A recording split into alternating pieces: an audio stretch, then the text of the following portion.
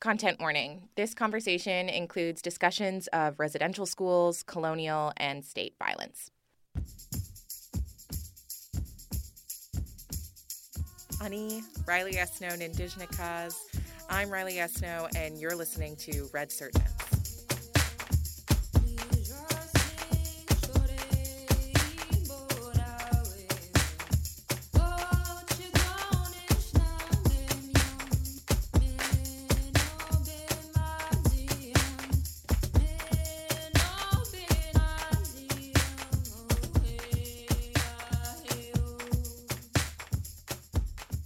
Welcome to the inaugural episode of the REDsurgence podcast series. I'm your host, Riley Esno, an Anishinaabe scholar and writer from Yamatong First Nation who grew up on the coast of Gitchigamig in a city called Thunder Bay. I am also a firm believer in the power of Indigenous people everywhere to transform our communities, nations, and worlds. This is what REDsurgence is about: Indigenous resurgence. Using this space to explore topics related to Indigenous people rising, doing the everyday work of resisting colonialism, and actively building liberated futures for everyone outside of the colonial state. I came into these conversations around liberation as a young teenager, and they completely transformed my world. Growing up in Northern Ontario, I was always very intimately aware of colonialism's impact. I am the granddaughter of two residential school survivors, spent the early years of my life growing up in the res and in a city that has become infamous in recent years for being sort of the embodiment of racism in Canada. Thunder Bay is the repeated homicide and hate crime capital of Canada, where a majority of those violences are perpetrated against Indigenous people. I remember totally buying into this idea that one day I would run for office, I would get elected, and I would help make change in my community, and that would be like a huge success story. I had been really sold on this idea that it was above everything through institutions like elected politics and policymaking that change was made, that's where it happened. I believed it, so much so that at 16, 17, I took up a role as a youth advisor to Prime Minister Justin Trudeau. I was like, this is it. I'll tell him about my life, about my community's experiences, my experiences as an Indigenous person in the North, and we can really start to make changes. Really quickly, though, I realized that elected politics was not the change-making vehicle that I was told it was. I would leave hours-long meetings feeling so empty, like we didn't do anything, that I wasn't listened to. High-level public officials would just watch as I and other young people had racist justifications for poor policymaking thrown at us. I left events crying, and they pulled us into rooms trying to pit us against each other. It really crushed something in me.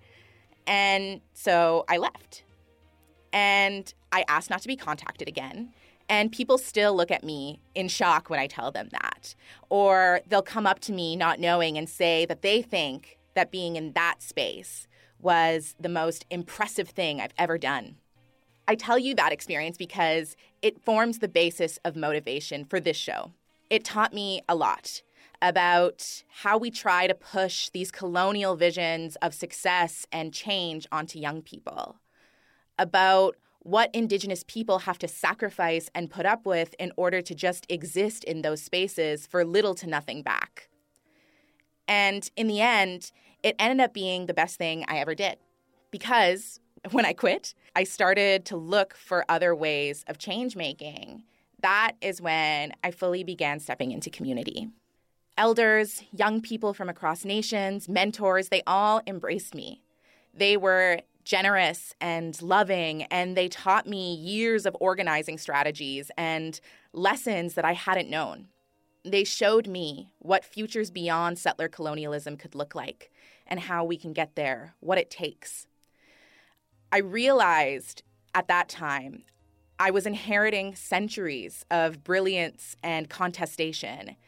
And rather than it feeling like it sucked the life out of me, like colonial politics did, it brought me life. and it gave me a lifelong journey of building onto that inheritance.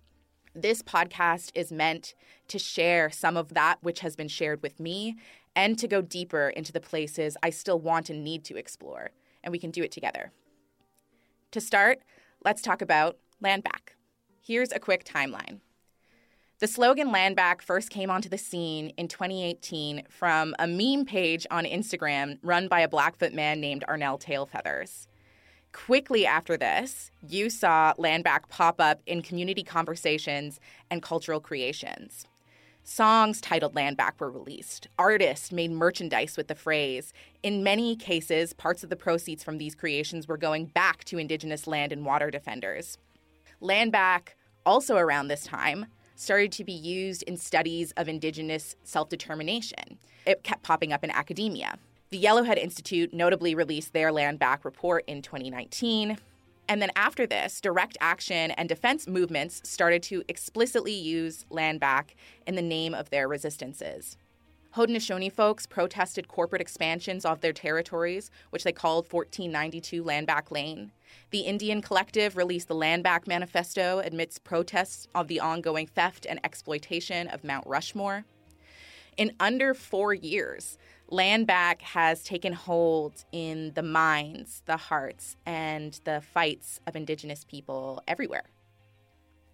But what exactly is land back? What does it look like? How did it become so salient? To put it super simply, the working definition I use of land back is any action that centers placing jurisdiction, authority, and resources back into the hands of Indigenous people, especially those points that have been harmed or attacked by colonization efforts. In practice, this can look like many things. Reoccupation. Indigenous people living out their sovereignty on their lands without permission from the colonial state. This looks like exercising traditional governance, practicing Indigenous legal orders, kinship systems, securing and maintaining their own ways of food.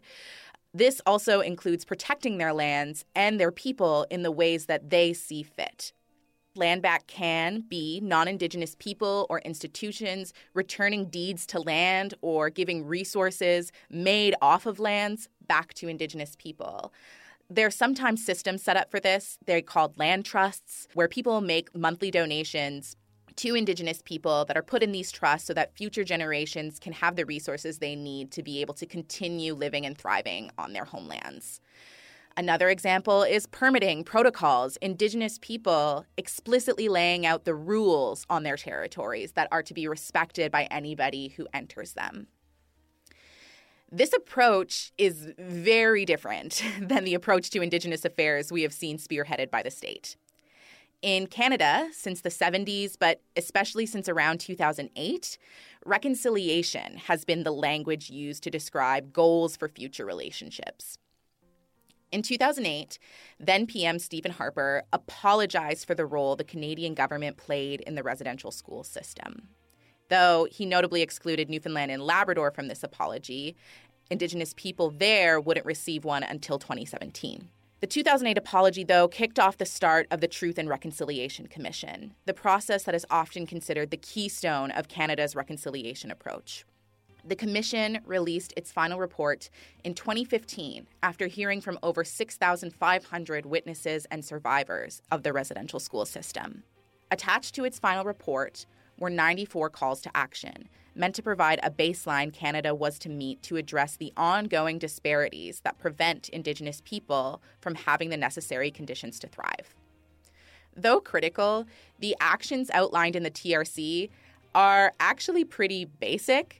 And what I mean by that is that they are basically expectations of every citizen. Fund us the same that you fund others. Eliminate bias in the way that we are treated in your institutions. They are important things, but they are also the bare minimum. Canada has been really terrible at meeting that bare minimum. As of this recording, only 11 of the 94 calls to action have been completed at a rate of just over 1 per year. This slow pace of reconciliation has been matched by state violence at the same time. Since the release of the TRC, Indigenous people all across what is currently called Canada have again and again had to resist intrusions on their land from businesses, from the RCMP, often at the barrel of a gun. In 2020, on the west coast of currently called Canada, Wet'suwet'en land defenders protested the expansion of the Trans Mountain Pipeline into their unceded and unsurrendered territories. This was the straw that I think broke the camel's back. There, Indigenous people proclaimed that reconciliation was dead. For many years, Indigenous people had been critical of the way that reconciliation was taking shape. Its pace, it was more about symbolic gestures than it was about material actions. And all of the things that we were supposed to expect were supposed to trickle down from the state and somehow make their hands into Indigenous people rather than giving power, resources, and authority directly to Indigenous people themselves. So when the RCMP invaded Wet'suwet'en territory in 2020 and proclaimed that reconciliation was dead, Indigenous youth, especially everywhere, grabbed onto this. Importantly to note, just as reconciliation was pronounced dead here, land back was on the rise. It couldn't be co-opted in the same way. It came from Indigenous people and was made accessible through the spread of the internet as opposed to state-sanctioned processes. It offered a promising and immediate alternative to the failed politics of the day. Land back as a phrase is new, but it is built off of this long history of contestation. Even when or if there are other rallying calls, that spirit that informs land back remains. I want to talk about that really quick. A lot of people think that spirit that informs land back is one of anger or resentment that burns a fire. That's part of it. But I think deeper than that, it is a spirit of love. As articulated especially by Black feminist thinkers like Bell Hooks, it is our love for our communities, for our ancestors, for future generations that makes us so intolerant of injustice in the first place. That spirit is not going anywhere. So this is my very quick overview and pitch of land back to you. But land back is not the whole story of liberation. As Nehiyah poet and author Erica Violet Lee once said on a panel with me, even if we get the land back tomorrow, there is still work to do. I am interested in that work.